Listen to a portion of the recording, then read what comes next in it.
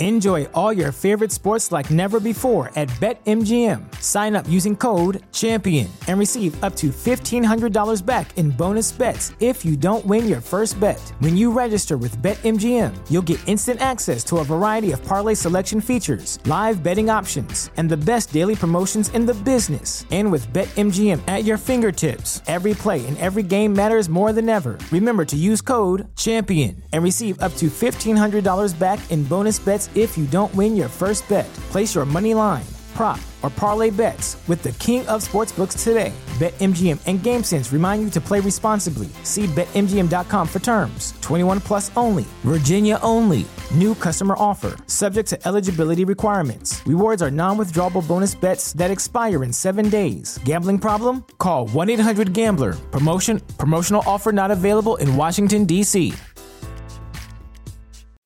Spring? Is that you? Warmer temps mean new Allbirds styles. Meet the Super Light Collection, the lightest ever shoes from Allbirds, now in fresh colors. These must-have travel shoes have a lighter-than-air feel and barely their fit that made them the most packable shoes ever. That means more comfort and less baggage. Try the Super Light Tree Runner with a cushy foam midsole and breathable eucalyptus fiber upper. Plus, they're comfy right out of the box. So what can you do in a super light shoe? What can't you do is the better question. And because they're super packable, the real question is, where are you taking them? Experience how Allbirds redefines comfort. Visit allbirds.com and use code SUPER24 for a free pair of socks with a purchase of $48 or more. That's ALLBIRDS.com. Code SUPER24. Hidden, a true crime podcast. A forensic psychologist and a journalist explore the hidden motives behind unthinkable crimes while examining our deepest fears along the way. Is that American 11 trying to call? Buddy, we have some planes. Just stay quiet and you'll be okay. We're returning to the airport. And who's trying to call me here? American 11, are you trying to call? Nobody move. Everything will be okay.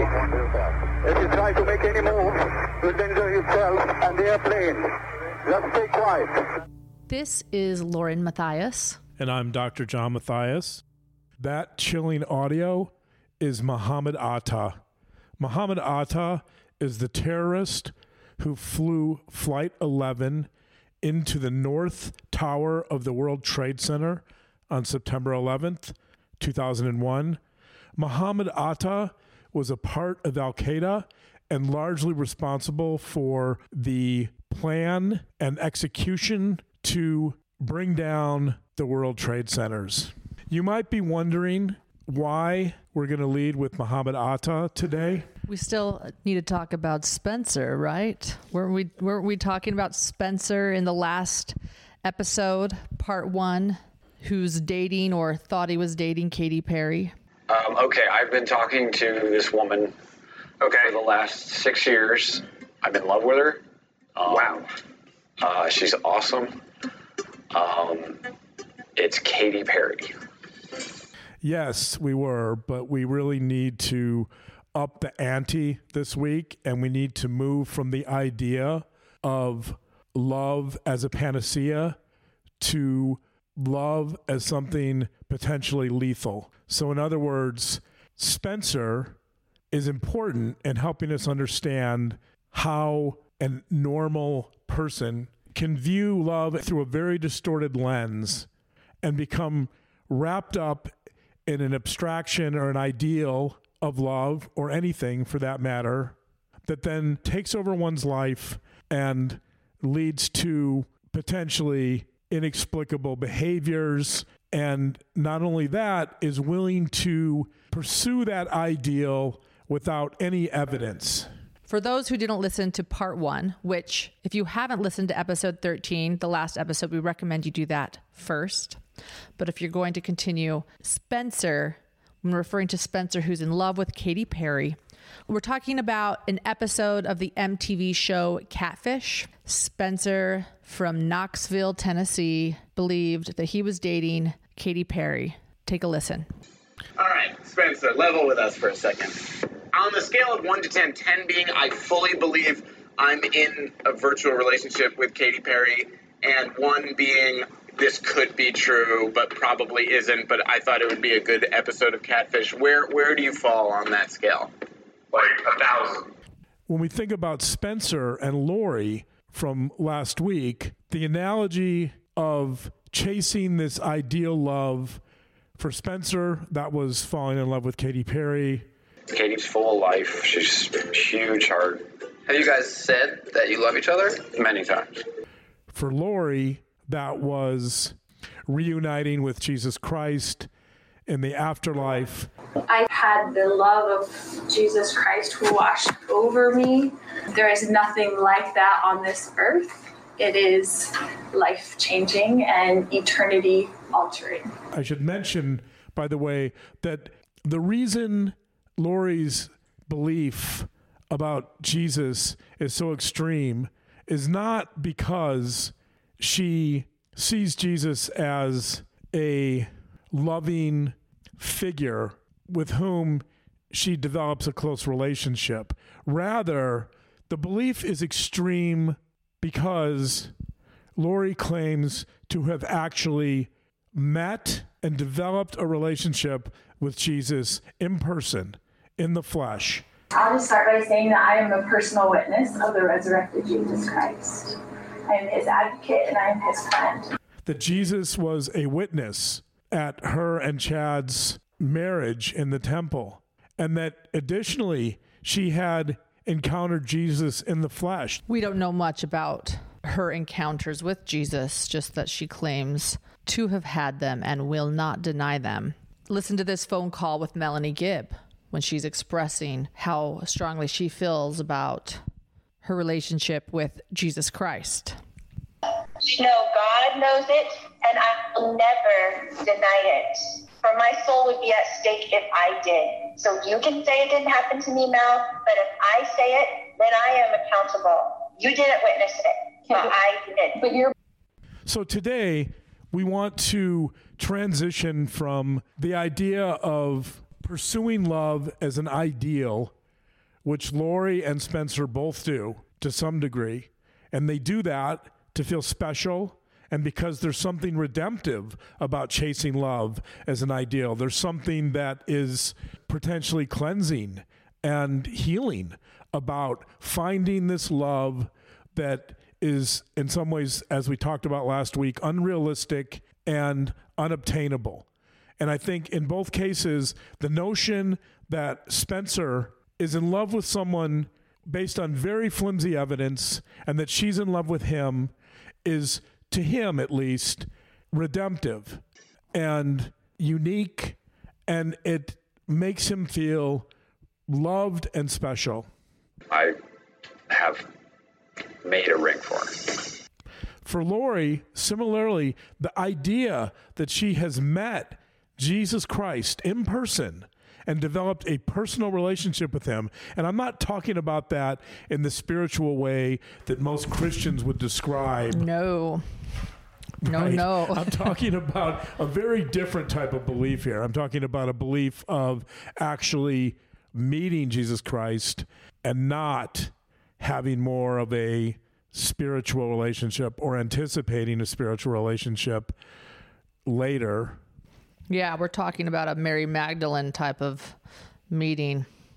Or, for those who understand Mormonism, a Joseph Smith type of meeting, where Joseph Smith saw Jesus Christ, a resurrected being, in a grove of trees in the 1800s. That was the foundation of Mormonism. Yes, it was. And so in some ways, that's what Lori's arguing here, is that her encounters with Jesus in the flesh are potentially foundational. And Chad, too. I think desiring to be like Joseph Smith, a prophet, who, again, believers say that Joseph Smith saw the resurrected Savior. I think this is a big part of Lori and Chad's fantasy. I want to play that recording with Melanie Gibb and Lori again. Chad's on the phone too during this part I'm about to play, but he's silent. It's confusing what's being discussed for those not familiar with Mormonism or the Church of Jesus Christ of Latter-day Saints, but if you listen closely, there's an argument or disagreement going on here. Melanie is arguing that Lori could not have seen or received what Lori believes she received because there were no other witnesses. Lori's rebuttal to Melanie is that the prophet Joseph Smith saw Jesus Christ when Joseph Smith was alone, so it doesn't matter if there was a witness. Thus, Lori knows what she saw is true. It's kind of disturbing when you realize the context. Lori is literally comparing herself to the revered founder of the LDS Church. To me, that implies that Lori really believes she's been called of God, just like Joseph Smith. Take a listen. There's no witness that you ever received what you think you received. Nobody has seen that but you. There's no witness. The witness, Joseph Smith, Oliver Cowdery, Martin Harris, the 8 witnesses, they all showed up. Was there a witness when Jesus, Heavenly Father, gave that to Joseph Smith by himself in the grove? Was there a witness? No, but they had it later with other people. That was one experience, but others joined in later. When he brought other people into it, they had experiences. In the scriptures, yes or no? I'm sorry? Is that in the scriptures, yes or no? That Joseph was alone when he saw God the Father and Jesus Christ? Yes. Yes, he was alone. He was alone. But he had to open it up first. That's not a pattern at all.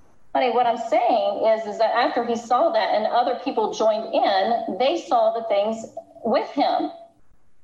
He wasn't alone. There was a witness for them. There was no witness. Anybody's never seen what you've seen or experienced what you've seen. That's your own witness, but nobody's had that. No, God knows it, and I will never deny it. For my soul would be at stake if I did. So you can say it didn't happen to me, Mel, but if I say it, then I am accountable. You didn't witness it, but I did. But your behaviors is not, okay, I understand that's what you believe you saw, but this is the thing, as I see, is that your behavior is not one of somebody that's in Christ. Your behavior. What? I believe that Chad very much mirrored Joseph Smith's experiences from everything that I've read, and can see a lot of it is taken straight from Mormon history, Joseph Smith's life experiences. And so I think that's a good transition to Muhammad Atta, which is moving us from this notion of love as an unobtainable ideal to love as a potentially lethal force. American 11, are you trying to call? Nobody move. Everything will be okay. If you try to make any move, you'll danger yourself and the airplane. Just stay quiet. Muhammad Atta, who, oddly enough, is willing to murder thousands of people in the World Trade Centers in order to reunite with Allah or God, that he's doing this because he wants to attain some blissful state in the afterlife. Sounds familiar. And Lori's extreme beliefs in love and the apocalypse certainly begin to exceed in magnitude and extremity the beliefs that Spencer would ever hold. That Spencer, for the most part, is fairly benign, but I think he was a really good introduction and example of how beliefs can get formed in a very extreme manner without evidence, and they're simply false. They're fiction. And so Lori and Spencer share those commonalities in terms of seeing love as this unobtainable ideal and seeing love as something that's redemptive and feeling quite special as a result of those beliefs. So in this episode then, since we're continuing about Lori, are we going to learn about how Lori and Muhammad Atta are similar? Exactly. We want to leave Spencer behind. Sorry, Spencer. But he's going to show up a few times in this episode. Yeah, he'll make an appearance. We know that because this was recorded, as we said, at that same dinner table as part 1, but new introduction, new things to cover. Right. We want to transition from love as this relatively harmless ideal to the notion that love in some instances can be lethal. And I think the parallels between Muhammad Atta and Lori are quite striking. That what we want to do here is continue with this idea of love, but in a slightly different vein, and it's from a slightly different perspective, and one that gets us closer to understanding the mind of Lori Daybell and the mind of Muhammad Atta, and we will be looking at some research based on the mind of a terrorist that actually tends to bring these two, Atta and Lori, together in some fashion. Before we begin, I need to make another quick disclaimer. Please keep in mind that the defendants in this case, Chad and Lori, are both innocent until proven guilty. They still need to go to trial, and they will have their day in court. Additionally, I want to remind our listeners, our analyses are speculative. We're developing hypothetical scenarios, much like a forensic psychologist might do. That does not mean that our interpretation of this situation is definitive. It just means that we're providing one analysis of this case. As many of you are aware, I'm sure many of our listeners have chimed in with alternative accounts of this case. So this is speculative. It's based on incomplete information, and it is meant to be educational and to spur dialogue about this case. All diagnoses discussed and provided are provisional. Those two are speculative. They're not definitive.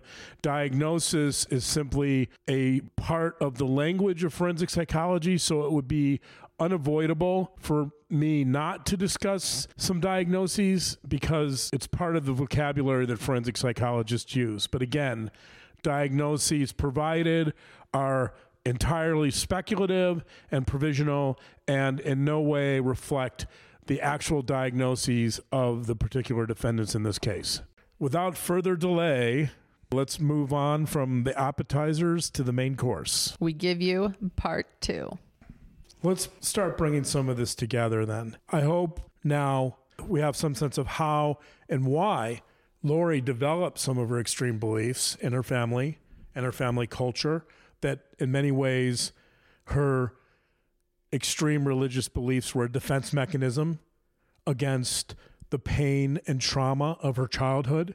And because the negative experiences in her life seemed to continue to accumulate, that her beliefs continued to become more extreme. In episode 12, we looked at the way in which Chad was creating this fantasy of Lori as the ideal Mormon woman, as his goddess that he would take into the New Jerusalem. We can turn the tables here and show how Lori was also developing this fantasy and had been developing this fantasy since childhood of somebody like Chad. The fact is that Chad doesn't really exist to Lori.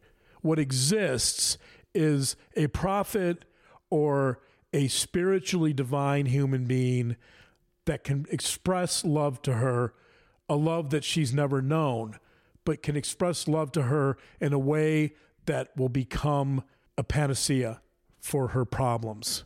It turns out that Chad is that person. The way Chad becomes that person is because Lori finds his books, we believe, around 2015. Mm-hmm. She throws herself into his books. She's also come across Julie Rowe's books around the same time. Right. She's read Julie Rowe's books. Julie Rowe starts publishing through Chad around 2014, but Chad has been writing his books since 1999. Mm-hmm. So Lori goes back to all of Chad's books. As far as we can tell, she starts reading them around 2015. So what's going on is that Lori is now becoming a lot like Spencer. That Spencer is creating this obsessive fantasy of the way in which Katy Perry loves him. Lori, similarly, is starting to create this fantasy of the ideal man who, in her mind's eye, could be a prophet. And I think she's starting to believe, based upon her readings of Chad's books, that Chad is that person. And she's also, without knowing Chad, a little starstruck. Someone that's special among her circle, an author. In fact, on that first welfare check with JJ, when the police officers are debating who Chad Daybell is. Chad Daybell, I've heard that name. Lori's quick to say, he's an author. Although the policemen were actually thinking, isn't that the guy whose wife just died? Lori's response is, he's an author. She's starstruck. She's starstruck that this man is a published author. Chad the D-A-Y-B-E-L-L? an author. He's not the Chad Daybell that... Didn't his wife pass away recently? There's a little bit of fangirling going on here. I think this becomes really interesting when Lori meets Chad in 2018 at a Preparing the People conference. Shortly after Lori meets Chad, we have good reasons to believe that Lori's parents and her sister Summer all attended a Preparing the People conference. Yes, and this rumor was recently discussed in a recorded conversation between Lori's sister Summer and prosecutor Rob Wood. Summer did say she attended a conference. So I think we can safely say that is true now. And what is really interesting to me about that dynamic is that her father is there. Right. With Chad Daybell. Right. It's not unreasonable to think that her father actually blessed that relationship with Chad Daybell, or if he didn't bless it, he at least showed some approval of Chad Daybell. He likely admired Chad Daybell. And Barry, as far as we can tell, really didn't have a tremendous amount of admiration for any of Lori's previous husbands. We know this because when Janice and Summer are interviewed on national television, they rave about Lori. They are there defending Lori, that she is a wonderful mother, a wonderful sister, a wonderful woman, a wonderful daughter, but they have one complaint about Lori, and that is the men she chooses. We really think that she did nothing wrong. She's had some bad judgment. She's married a few men that we didn't care for. She'll be the first to say that she's made a lot of mistakes and she's paid high prices for those mistakes. If Lori is attempting to gain acceptance from her family, and in this area she is failing, she would very much want her father and her parents to give their blessing. She would want to make sure that her dad approved of Chad Daybell. And it appears as if he does approve of Chad Daybell, and he does know about Chad's writings. Summer tells us in this interview she's met Chad. I don't know Chad very well. I've only met him one time. I've never heard anything about him self-proclaiming to be a prophet or anything else of that nature, or trying to get people to follow him. But if somebody chooses to do that on their own, that's their choice. This is where, to me, we're going to start uncovering what's most hidden with Lori Vallow Daybell. Psychologists often talk about what's called the transference neurosis. That was a Freudian term. Nowadays, we just call it the transference. But the transference is a mental representation that we've developed often since we were children. We develop these mental representations of others at a very early age. And so our strongest mental representations, or sometimes we call them identifications, are with our parents, our mother or our father or both, most likely. But we develop these representations of our parents that we then carry with us throughout life. And these representations are important because the word transference suggests to transfer, that we tend to take these representations and transfer them onto other people. For example, with Lori, part of her transference is taking some representations of her father and bringing them into her relationship with men. We know that Lori has had some very unhealthy relationship with men. She claims that some of those relationships were abusive, and this would make sense because Barry could have been abusive, and this is what she knows. I'm not suggesting that that's right or justified. Abuse never is, but what I'm suggesting is that there was a certain comfort level with the transference of her father, Barry, that she was in these relationships because that was the representation she knew the best. Here, we have a situation where Lori finally meets Chad. She's developed this fantasy of Chad over 4 or 5 years from reading his books. She likely has a very conflicted relationship with her father that she's had since she was a little girl. And now her father is giving his approval of Chad Daybell.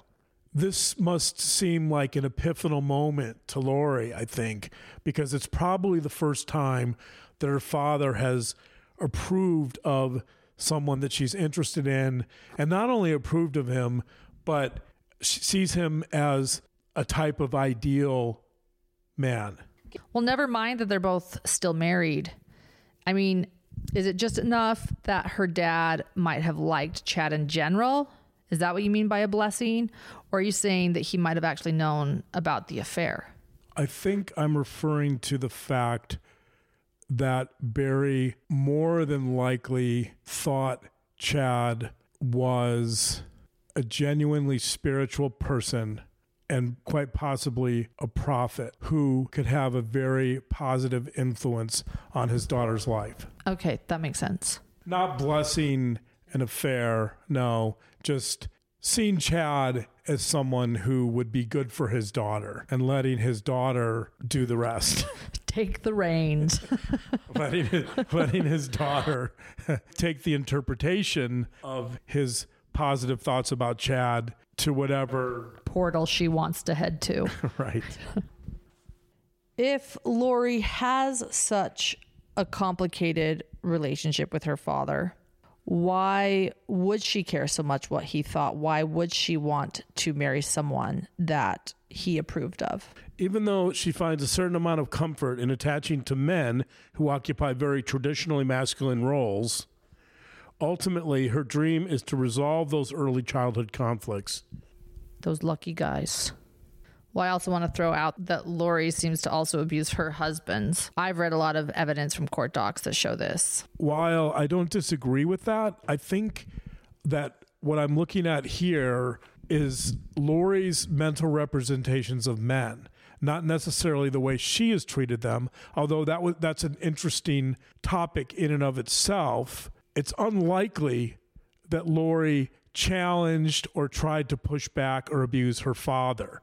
And so her mental representations, at least her earliest mental representations of men, tend to be with a parental figure who is dominant, traditionally masculine, and even in some cases, possibly abusive.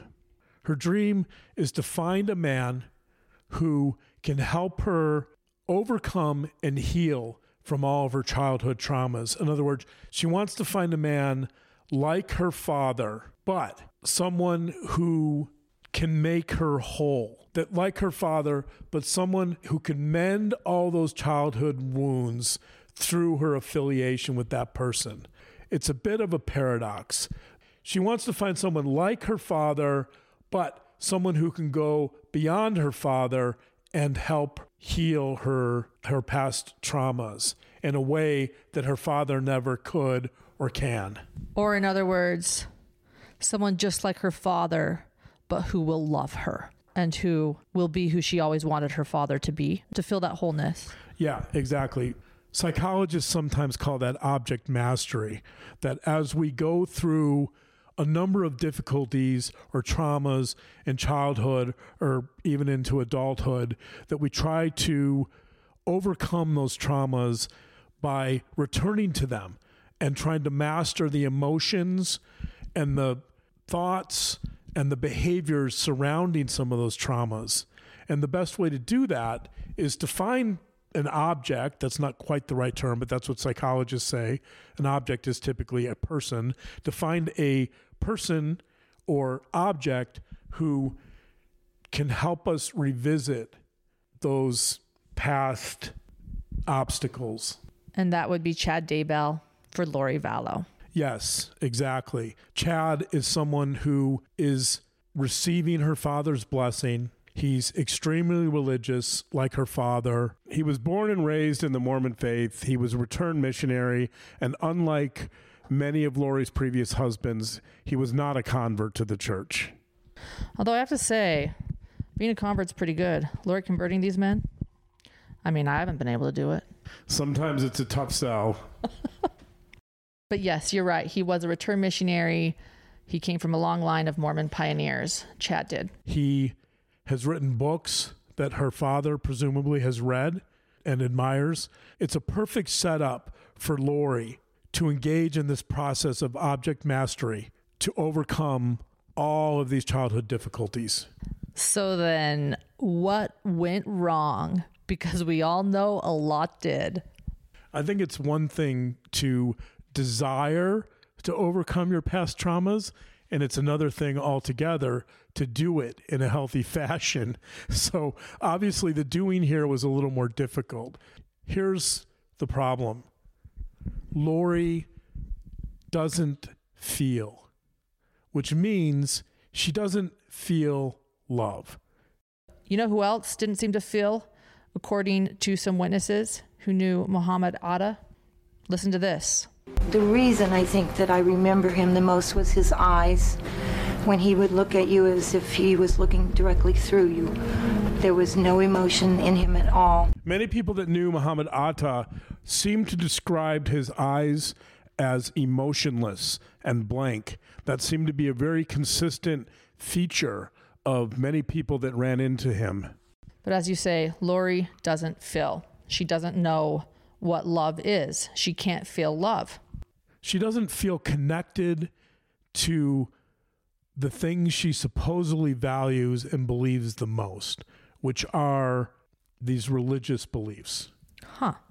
That although those beliefs are extreme, they don't help her to actually interact with real human beings in the real world. Love is much more complicated than simply adhering to some abstraction of love that a so-called prophet like Chad Daybell is going to bring into your life. Okay. This is where it's easier to understand how and why Lori could condone murdering her children, because love to her is not a real flesh and blood emotion. It's an abstraction. It's something she doesn't really feel or understand. When you say an abstraction, what do you mean? Katy Perry is an abstraction to Spencer. He can't possibly know what a relationship with Katy Perry would be like because he's never been in that relationship. Right. In other words, if he were in a relationship with Katy Perry, hypothetically, let's say he was in a relationship with her. Like every relationship, there would be conflict, and there would be fights, and there would be disagreements, and there would be compromise, and of course, there would probably be good moments too. But love is not just about perfection and bliss all the time. Are you sure? How about sometimes bliss? Mostly? 70%? Point is, I think Lori had some of those experiences with her kids, but I think she also ran away from that. I think that she didn't really know how to love those children. Clearly. We've always speculated that Chad was the one who asked her to murder the kids.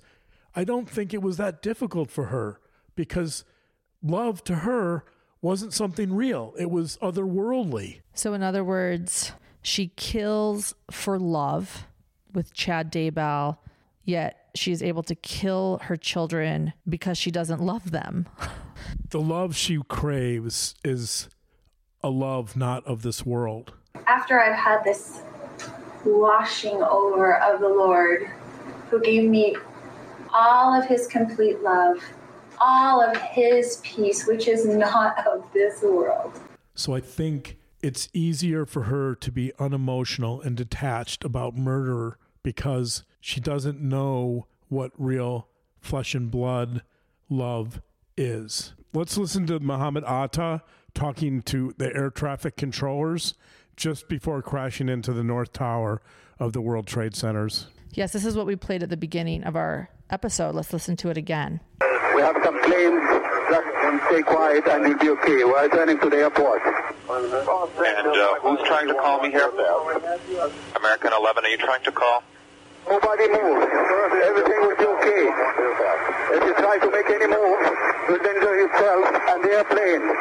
Just stay quiet. So he's telling everyone to just stay calm, even though they're all about to die? Similarly to Lori being detached, I think what really stands out here is Atta also being detached. He's trying to project a certain amount of calm. He's asking people to remain quiet. He's showing no emotion when several minutes after this he will be hurling a plane into the North Tower of the World Trade Center. I think the reason he is able to maintain so much equanimity is because he is thinking about the outcome. And the outcome is this immortal, ideal love where he will be reunified with God or Allah. And so he's calm. He's detached. He's not in the moment. He doesn't care about sacrificing thousands of human beings. He only cares about his larger vision of peace and reunion with God the Father. So in other words, just what you said about Lori, he doesn't care or doesn't understand what real flesh and blood love is. So he doesn't care about these people on this plane that are all about to die, and the thousands of people in the towers that are all about to die. Right. He's connecting to a larger sense of some ideal love, just as Lori is trying to connect to that. He's not connected to the human beings in the airplane or the human beings in the towers. He's detached from that. He's indifferent to that. His only concern is getting to heaven or getting to that reunion with Allah. For Lori, it seems like her big concern is being with Chad Daybell. Does she not know that she's not going to receive that type of love from Chad Daybell? I mean, it's not even something, as you say, that she can understand on earth. Chad Daybell is a means to an end. Her larger vision with Chad Daybell is a vision of them in the post-apocalypse.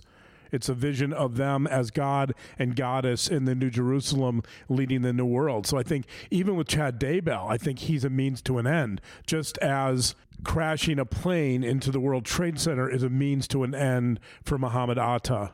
She doesn't know that she's not going to receive that from Chad Daybell, that her love is not even something that she can understand. Let's take this even a step further. Chad represents an ideal to her. It's an ideal that will allow her to overcome all of her past wounds and all of her past hurts from her father.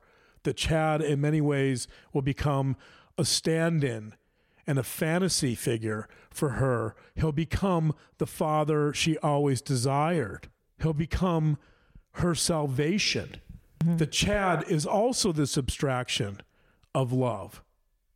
It's the love she wanted to get from her father, but never did. So Chad becomes the symbolic representation of everything Lori has desired from her father, but never received.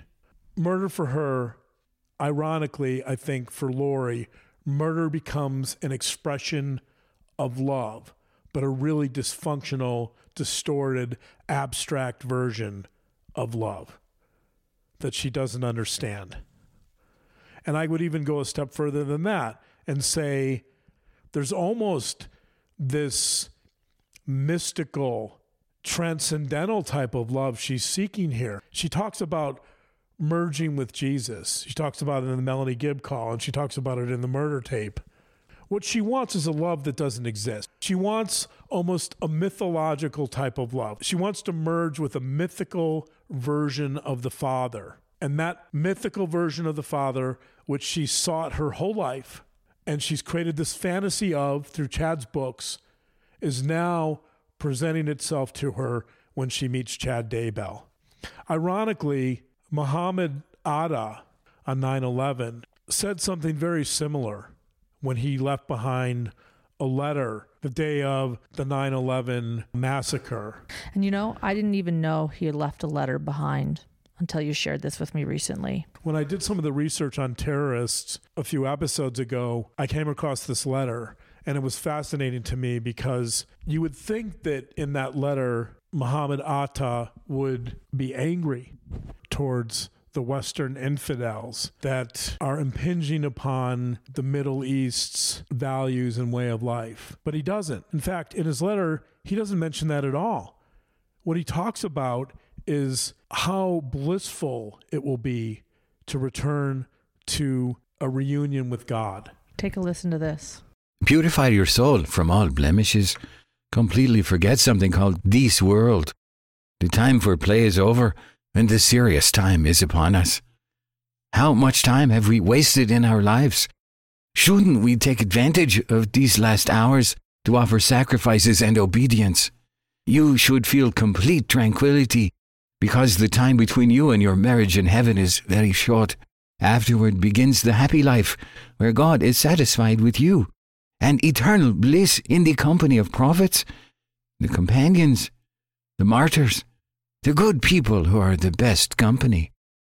Just as Muhammad Atta has no regard whatsoever for the 3,000 living, breathing human beings inside the World Trade Centers, because he sees them as expendable when compared to the bliss and transcendence he will experience after he dies, when he finds, as he says, tranquility in the afterlife. You should feel complete tranquility, because the time between you and your marriage in heaven is very short.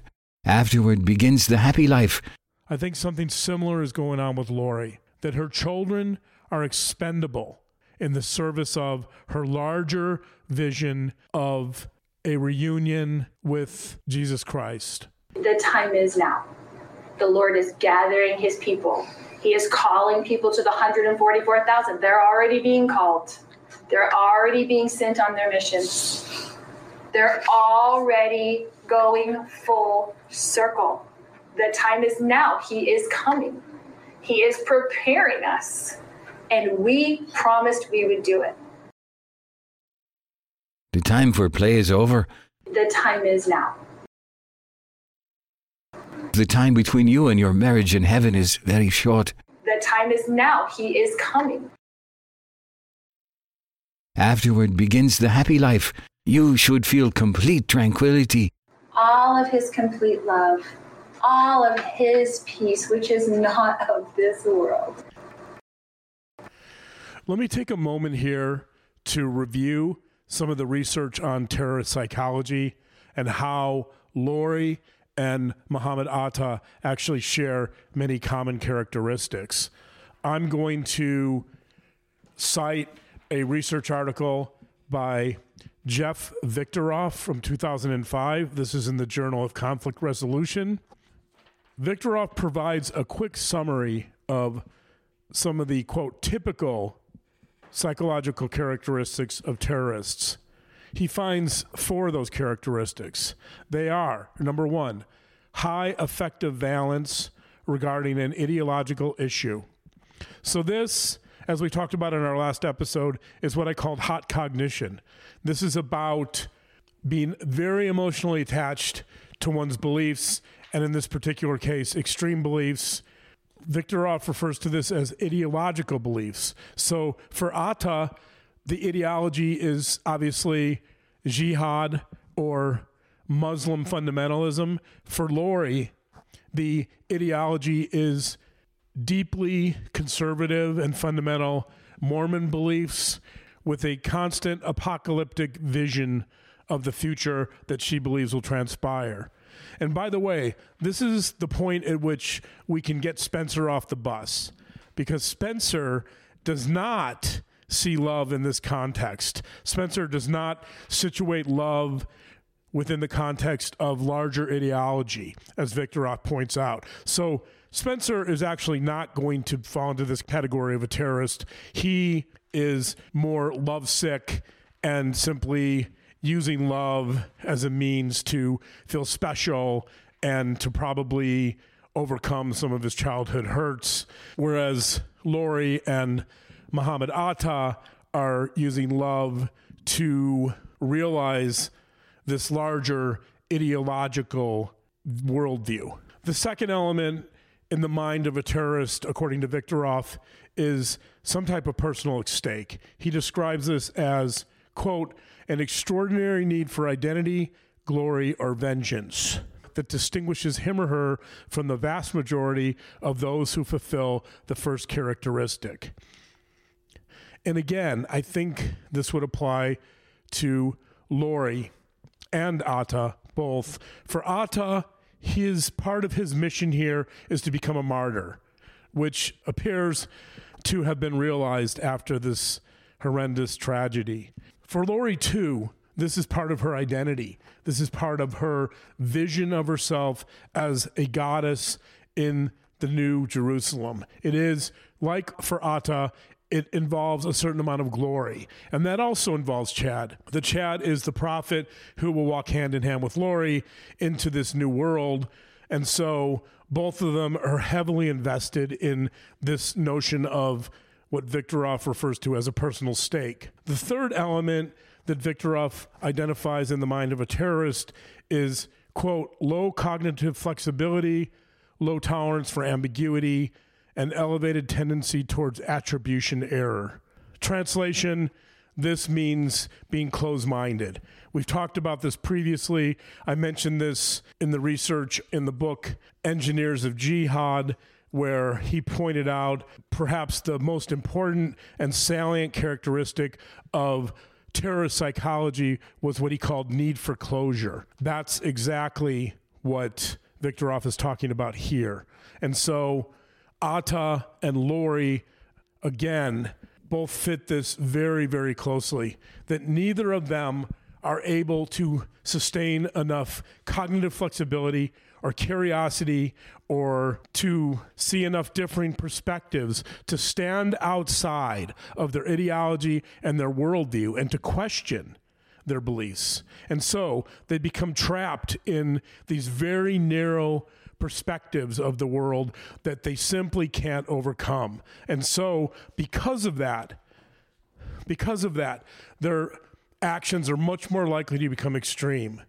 This is really important because as much as we've talked about belief forming in the family and developing in the family, which is a nurturance issue, now we're getting into belief as a function of one's personality. This idea of need for closure is actually more of a personality trait. So it's more genetic. It's more characteristic of one's personality from a very early age. And so I think Muhammad Atta and Lori both share this personality trait. When you combine this with all of the elements we talked about in our last episode, in terms of extreme beliefs in a family culture that's chaotic and the confirmation bias and all these other elements that play into developing extreme beliefs, this kind of seals the deal.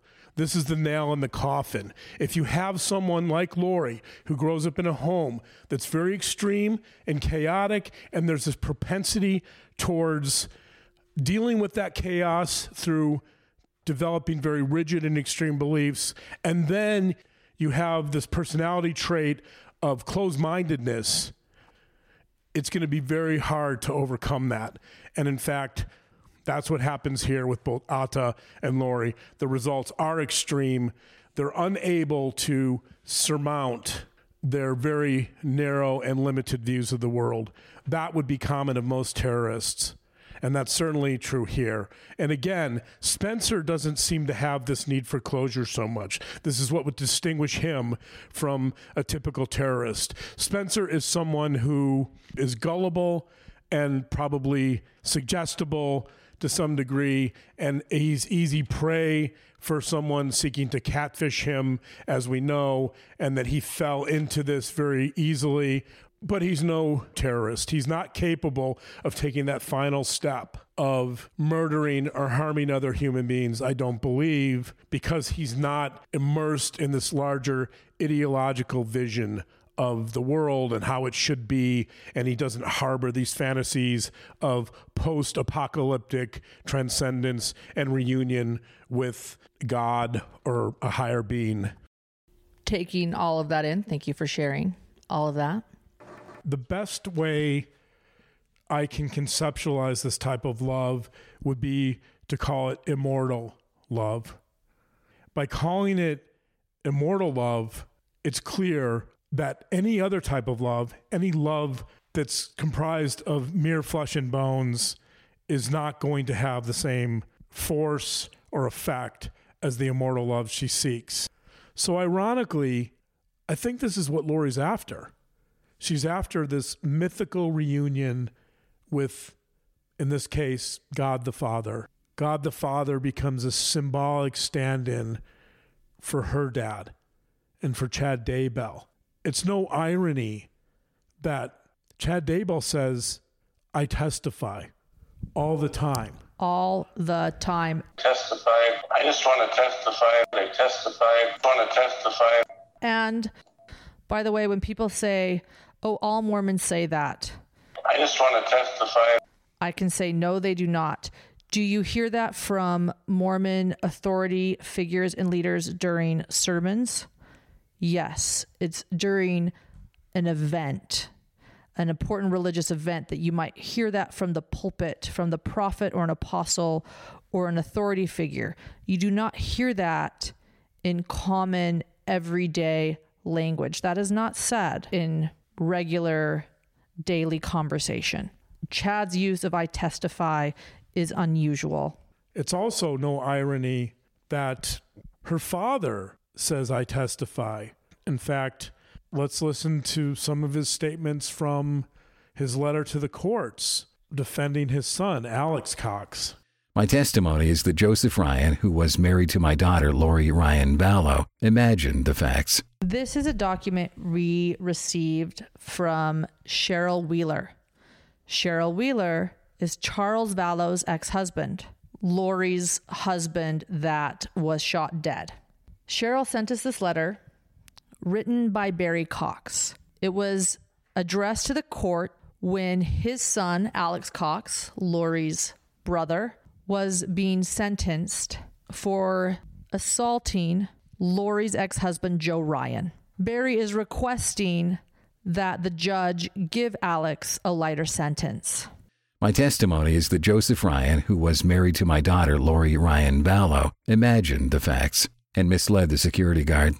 My testimony is that Joseph Ryan, what are your thoughts on this letter? I mean, I would call it pompous. Yeah, it's super pompous. It shows Barry's sense of self-importance and his belief that he's speaking as a higher authority. When you qualify a statement with my testimony or I testify, you're essentially invoking authority. Right. You're invoking a higher authority, or you're citing yourself as that authority. It's pompous and self-important, which is both Chad and Barry. It's very similar. Right. Exactly. That's why they're speaking the same language. When I go to the grocery store and buy some kimchi... He bought kimchi. When I go to the grocery store, kimchi at the grocery store yesterday. That's true. When I check out and the person asks me, did you find everything you need? I don't say, I testify that I did. I mean, I think it's just taken for granted that the answer is, yes, I did. Thank you. Or better yet, let's talk about when you speak in court. You don't get up there and say, I testify, or my testimony is. Right. No, I make it clear I'm expressing my opinion. I'm not speaking for a higher authority than myself. I have never once said in court, I testify that what I'm saying is true. I think a similarity is that both Chad and Barry use a very similar dialectic, that they both invoke this idea of testimony or testifying, which is unique. It's different. It's a commonality that they share that I think must have appealed at some deeper level to Lori. Their similarity of language and using the word testify and testimony shows that they think similarly, that they both have extreme views of the world, that they're both in some ways religious zealots. They both have a sense of entitlement. They both have narcissistic qualities. They're both dominant, at least within their families. They have dominant views of the world. They are both interested in power and assuming power over different entities, including the government or the IRS. There are many, many parallels between Barry and Chad that Lori, I'm sure, finds appealing. So it's not just the similarities between Barry and Chad that Lori finds appealing. It's the fact that Barry and Chad represent this transcendent love that's unobtainable, that's calling her to wash away all of her sins and all of her pains and all of her traumas from the past, so that when Chad Daybell, who claims to be a prophet and who represents exactly this kind of love that Lori is seeking, when he asks her to murder her children, which seems highly probable, She finds that request to be more compelling than the survival of her kids because her kids don't provide her with the kind of transcendent love that Chad and Jesus and this apocalyptic vision of the future offers her. When I think about this, I'm actually reminded to some degree of the Twilight series by Stephenie Meyer. We have some indication that Laurie has read the Twilight books and is familiar with them. It's interesting to think of it in this context because in many ways, Chad is similar to Edward in the Twilight books in the sense that Edward is immortal. He is otherworldly in the sense that he's a vampire. He's not human. Unattainable. I'm not sure there's much difference between a vampire offering you the promise of immortal love and a prophet who is offering you the vision of an apocalyptic world where you, like Edward, if you happen to be Edward's love interest, will occupy a very prominent and powerful place in that immortal life. If we try to look for what's really hidden in the case of Laurie, I think we find that Laurie murders for love. But it's a love that's abstract and mystical and transcendent and not of this world, which is to say it's a love that in many ways isn't real human love to begin with. I want to read a quote by William Butler Yeats from Meditations in Time of Civil War. Yeats said, "We had fed the heart on fantasies, the heart's grown brutal from the fair." What Yeats meant was that fantasy, in the absence of something real, can take on a life of its own, and often a life that can lead us to treacherous behaviors and to dark places. And that actually reminds me of an episode of Dexter. Dexter, Catfish, we got them all tonight. This is from the episode called An Inconvenient Lie. It's season 2, episode 3. This is a quote from Dexter. "I'm Dexter, and I'm not sure what I am. Hi, Dexter. I just know there's something dark in me. I hide it. I certainly don't talk about it. But it's there. Always. This dark passenger. And when he's driving, I feel alive. Half sick with the thrill, the complete wrongness. I don't fight him. I don't want to. He's all I've got. Nothing else could love me. Not even. Especially not me. When I remember that quote from Dexter many years ago, it stood out because it suggests that those darker parts of ourselves, even though we don't want to acknowledge them, sometimes those are the parts we know the best. Sometimes we think that those parts of us are the most lovable parts, oddly. And when I think of this, I think it has tremendous applicability to Laurie. I think if you dig even deeper with Laurie, if we go beyond this notion of transcendent love, what you'll find is a lot of self-hatred. The dark passenger for Laurie is her self-hatred.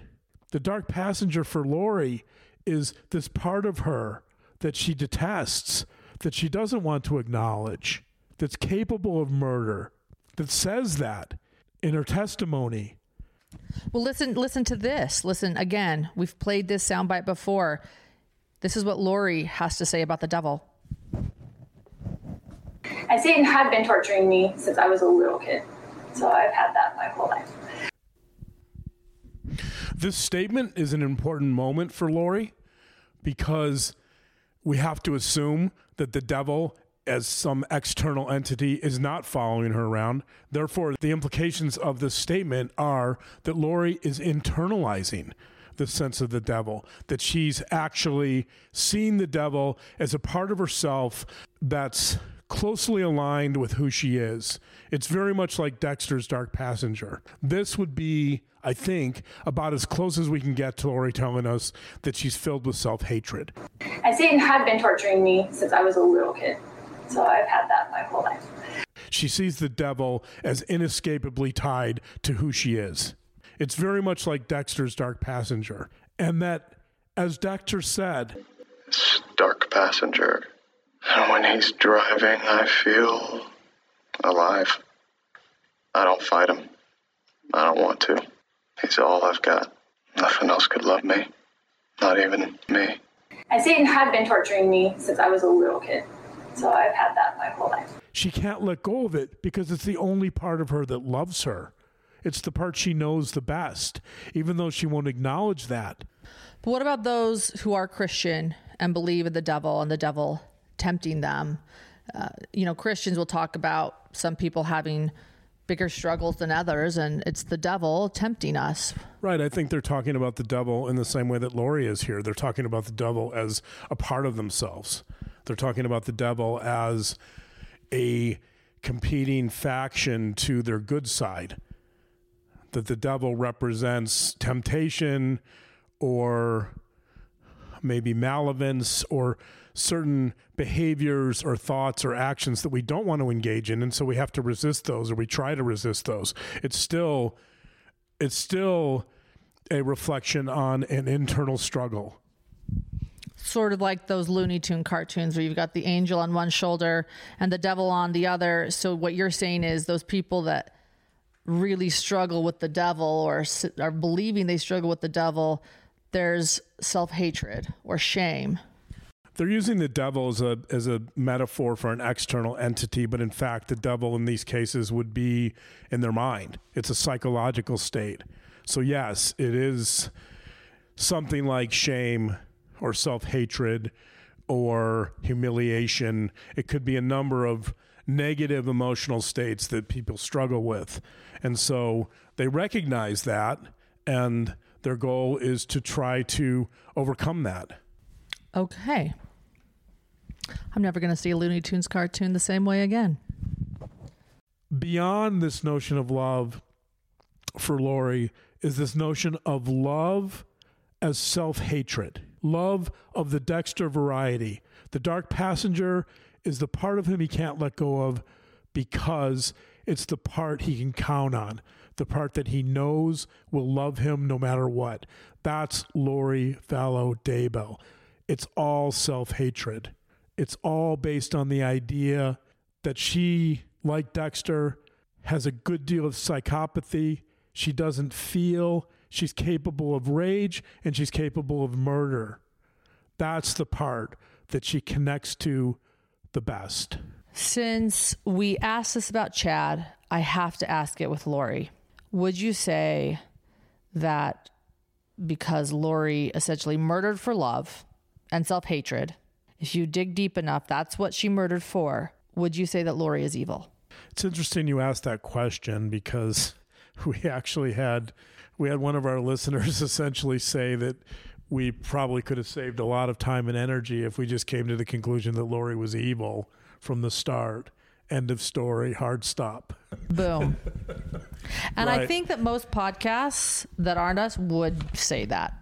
If you want to go listen to all those others, that's what you're going to hear. Right. So we hope you haven't wasted your time by listening to us, because perhaps we could have said in the first 5 minutes of our first podcast that Lori was evil and be done with everything else. But here we are. We've spent hours on this podcast, and now we're going to have to grapple with this question of whether Lori is evil in a way that won't be as reductive or simplistic as Dorner's idea of horizontal flight. In other words, I don't think we're going to say she's evil, hard stop, good night, drive safely, thanks for coming. No, we're the hidden podcast. That's not what we're going to do. There's a book called Humanity's Dark Side, in that book, there's an essay by a psychologist by the name of Peter Schmid. The essay is called Whence the Evil? A Personalistic and Dialogic Perspective. Here's what Schmid says about evil. Quote, evil is opposition to love. Therefore, and with all due cautiousness and carefulness because of the multiple meanings of the word love, evil is the failure to love oneself and the other. To love is used here in the meaning of agape, which refers to unconditional positive regard.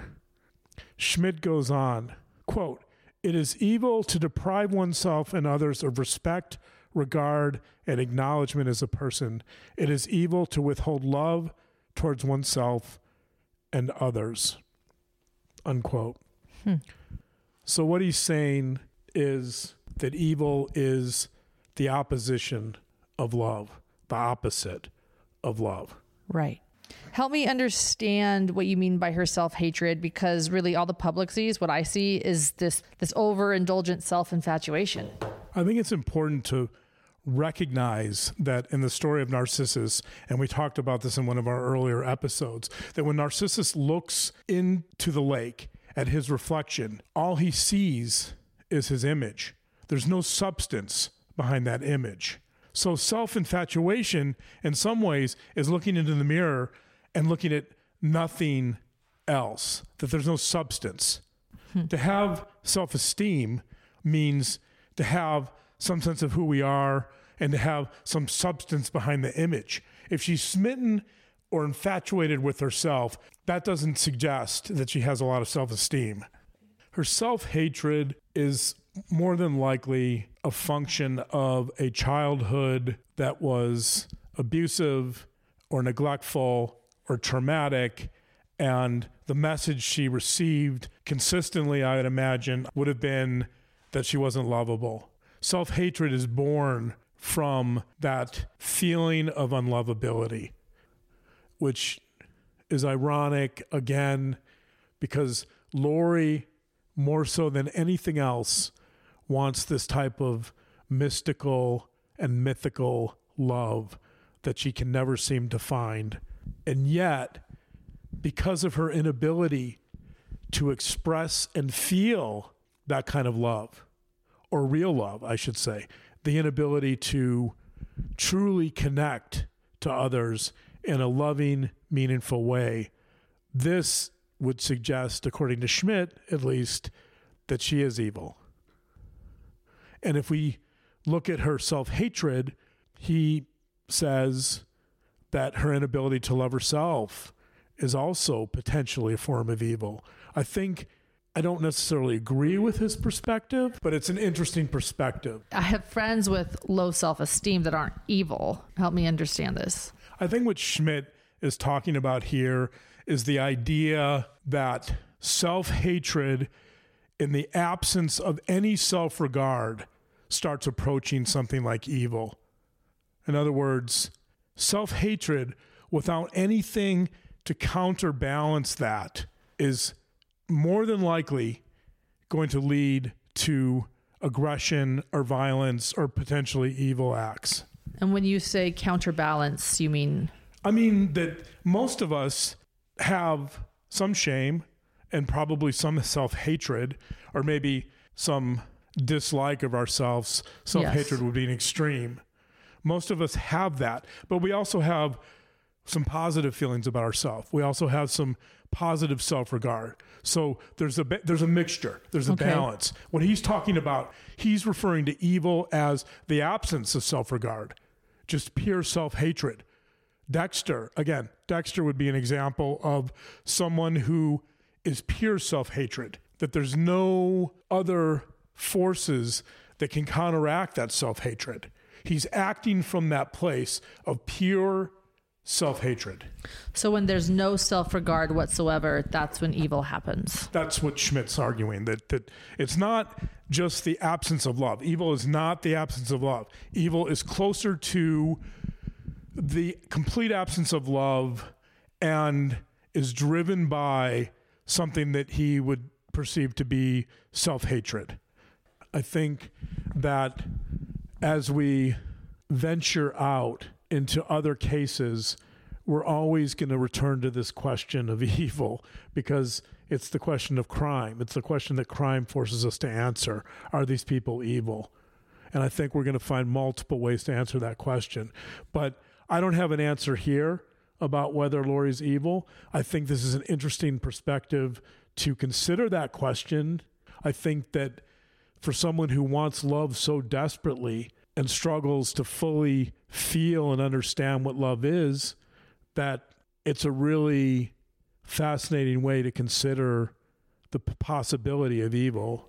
Of course, but does this go to the whole cliche, if you can't love yourself first, you'll never find love? I mean, is that what we're talking about? I think there's some relationship there for sure, that the inability to love ourselves first definitely hinders us in expressing love towards others. I think we see that with Spencer in Catfish, that his need for some type of external love from someone who isn't available to him strongly suggests his struggles to really comfort and feel some positive regard towards himself. And I think we see something similar with Muhammad Atta. He's so intent upon realizing his goal of reunion with Allah that he's willing to lose himself in the process. So terrorism and destruction become secondary to his larger goals of becoming a martyr and realizing, to use his term, eternal bliss in the afterlife. Since we're talking about this idea of love and self-hatred and evil potentially as the opposite of love, many of you might be asking, well, John, so what is love? What is the kind of love that we should seek? And I'm going to end with a quote from the well-known famous psychologist Rollo May, who talked about love a great deal. May said, quote, "To love means to open ourselves to the negative as well as the positive, to grief, sorrow, and disappointment, as well as to joy, fulfillment, and an intensity of consciousness we did not know was possible before." And so I think what May is saying is that, number one, there's a complexity to love that we don't always anticipate, that certainly Spencer could never anticipate, and that Muhammad Atta could never possibly envision, and that Lori didn't anticipate with her children or with her relationships that always became disastrous in the end. In other words, when Tylee became independent and opinionated, and JJ being rambunctious. Well, and trying to negotiate a normal relationship with Joe Ryan or her previous two husbands. Right. That any type of normal, intimate relationship she struggled with. Rollo May points to the idea that love, like everything else in life, is complex and requires a capacity for self-sacrifice and forgiveness and giving and compromise and dealing with conflict and difference and tolerating frustration. And that's real. That's the real love. And the beauty of that kind of love, I think, that we can say is hopefully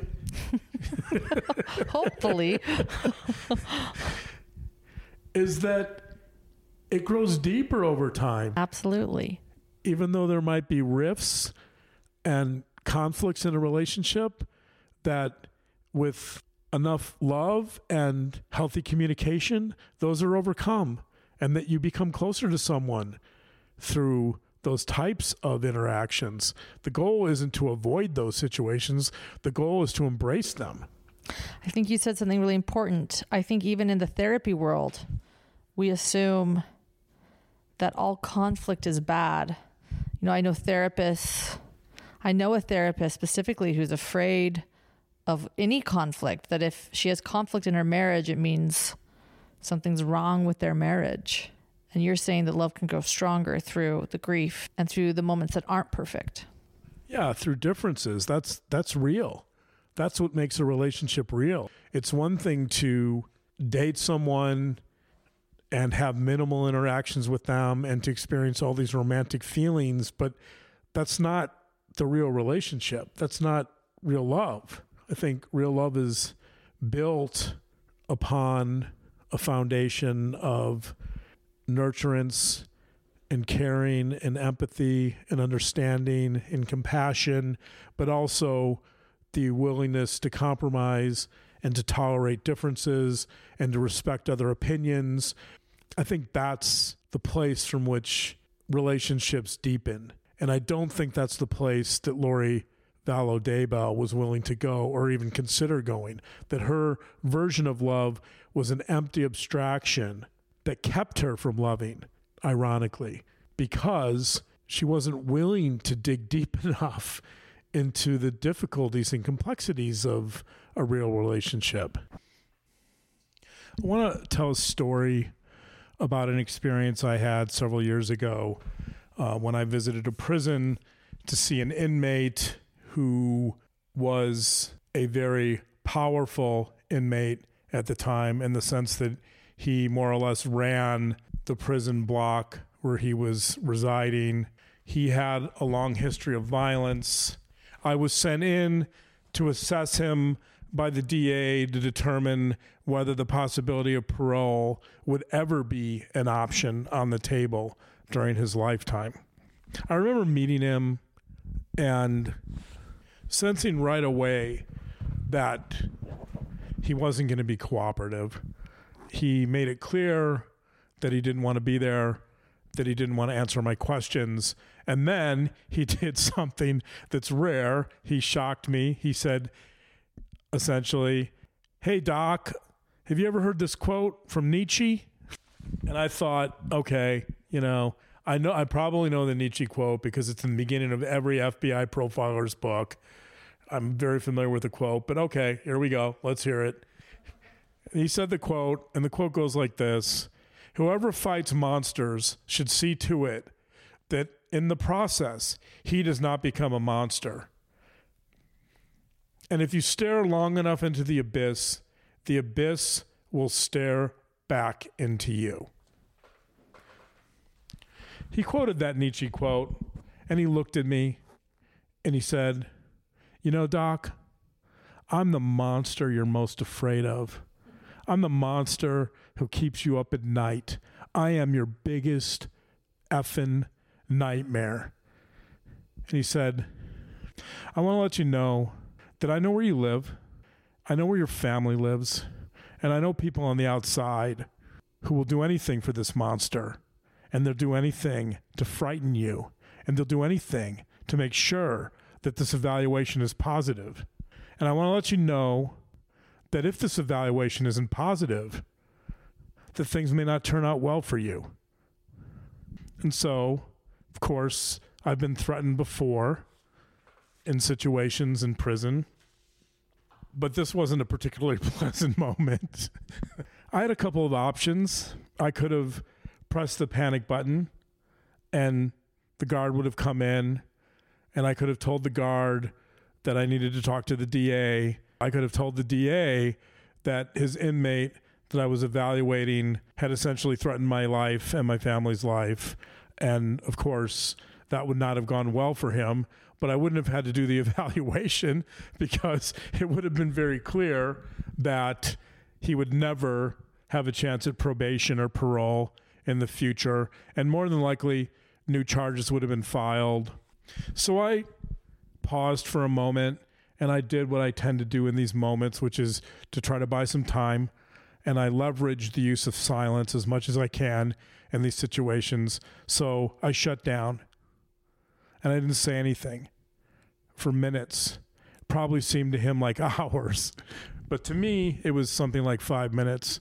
And after a minute, he started taunting me. He said, "Hey, Doc, what? Did the cat get your tongue? You too afraid to talk? Why can't you talk?" And of course, that just meant that I was going to spend a couple more minutes being silent. So I used the silence as leverage to show him that I wasn't going to be reactive and that I didn't need to make a rash decision. I didn't need to lunge towards the panic button to resolve the situation or to resolve my anxiety. I needed to buy some time. So I sat and I sat and I sat a little longer, and it was really uncomfortable because nothing was being said. But that also meant, and it showed him in a subtle way, that I was the one in control of the room, in spite of the fact that he was threatening me. So finally, I talked and I said, the DA sent me in here to determine if you will ever see the light of day on the other side of a prison wall for the rest of your life. I said, I don't have to be here. I made a decision to do this because I thought it might benefit you. I could press that button on the wall right now, and I can guarantee that you'll never, ever see the light of day, in spite of the fact that you just threatened to kill me and my family. But that's not how I perceive my role here. My job is to try to understand you as much as I can.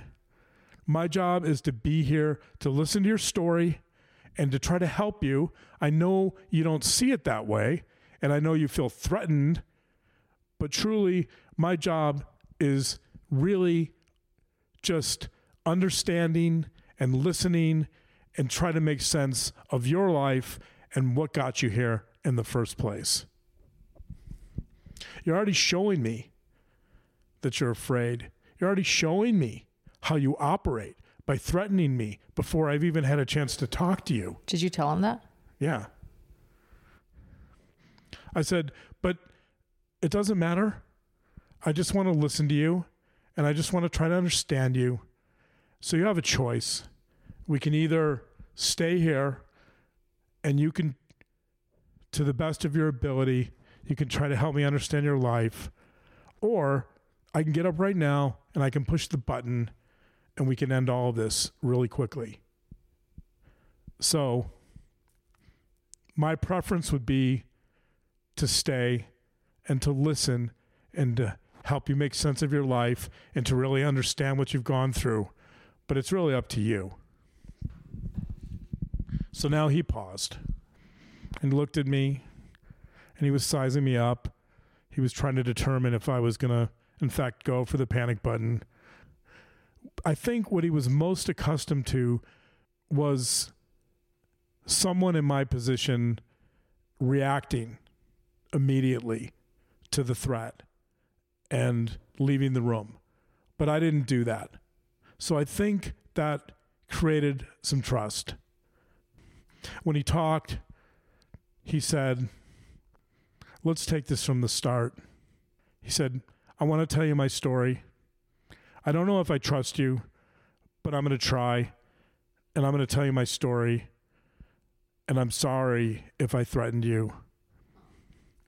And so I spent the next 5 hours listening to his story, developing his trust. It was a tragic story, by the way. He was quite emotional at times, and by the end, he actually shook my hand and thanked me. I'm glad that I didn't overreact and that I stayed the course with him, because I think in the end, he deserved that. Why am I telling you this story? Carl Rogers is a well-known, famous psychologist who had this idea, what he called unconditional positive regard. Unconditional positive regard is exactly what it says. Is exactly what the term suggests, which is treating people with respect, understanding, and acceptance. It's the closest thing I think that the field of therapy and psychology has to something like love. Unconditional positive regard is truly embracing and accepting another human being in spite of what they've done, or maybe because of it, and still trying to see the best in them, still trying to understand them, to unconditionally accept them. As a forensic psychologist, in a situation like that, my job was to do exactly that. It was to stay the course, not overreact, and try to treat this inmate with unconditional positive regard, in spite of the fact that he had just threatened me. Roger's idea of unconditional positive regard actually reminds me a lot of a Buddhist meditation called Mind Like Sky. The basic idea behind Mind Like Sky meditation is to perceive the mind as expansive and as large as the entire sky. And what does that mean? That means that the sky encompasses everything.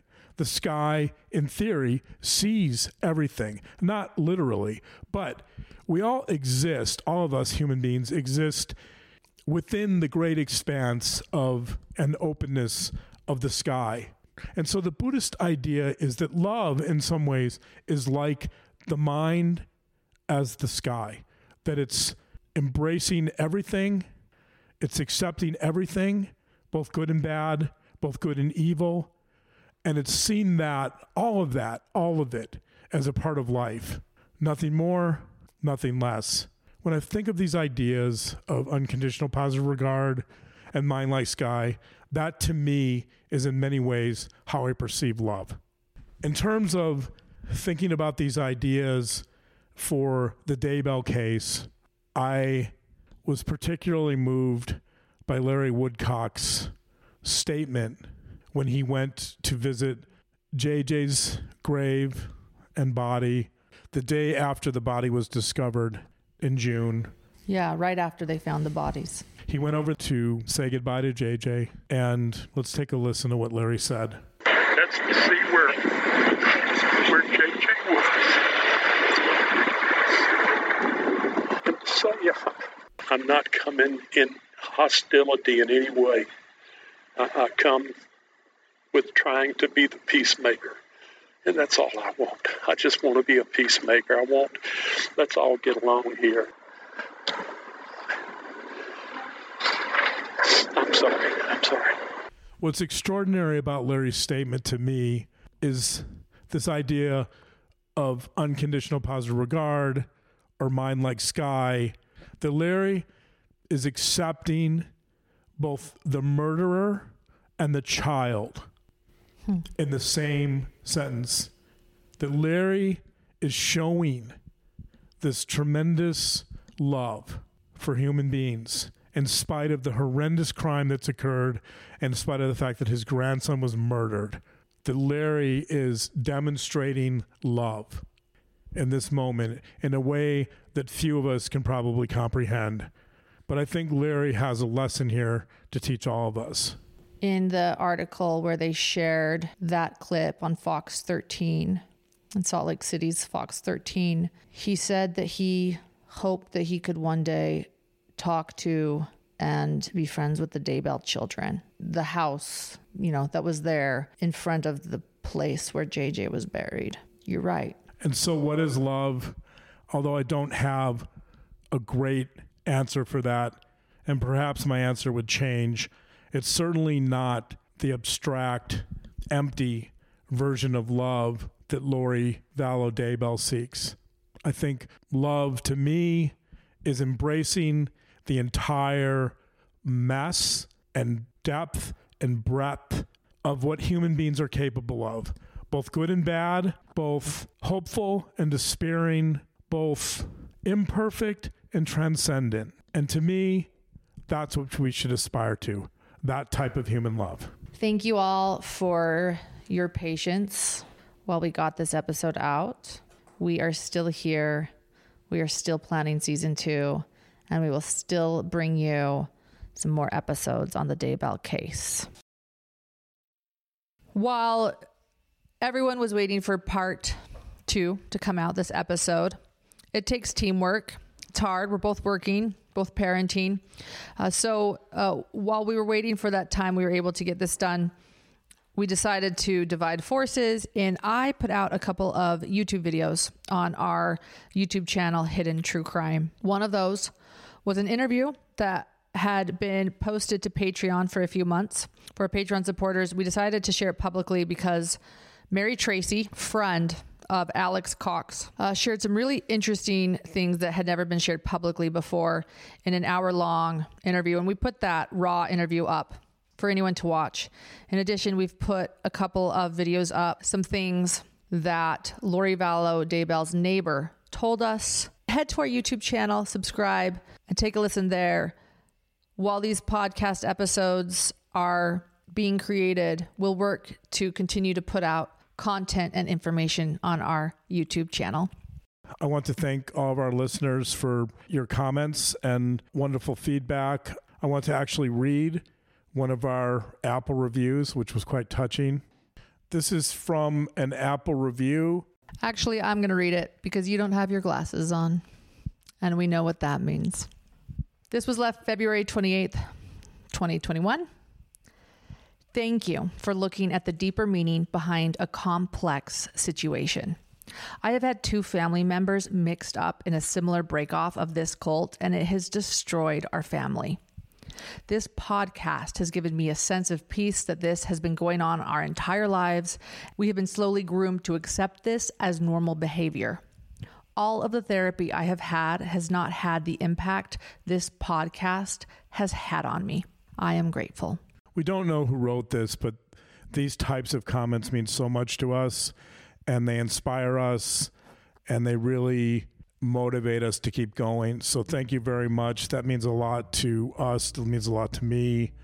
I'm glad that we could help in some small measure and that we provided a bit of insight that has been useful to you. I'm always humbled to receive comments like this that speak to the impact of our podcast. So thank you. Yes, and if anyone has left us kind comments on Facebook or Instagram or any other social media, first off, thank you. We do read those. We're very grateful for them. But if you wouldn't mind going to Apple Podcasts and attempting to leave a review there, if you could.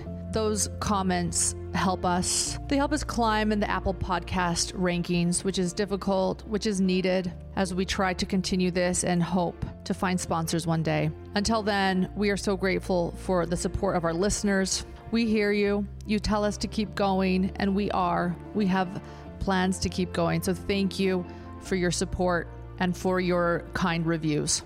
Oh, and exciting news, we might be having guests with us to dinner soon. If so, we'll be bringing you that podcast episode soon. Yes, we're really excited to be inviting some special and honored guests, and we will be quite honored to invite them to dinner. We hope you'll join us for this special episode.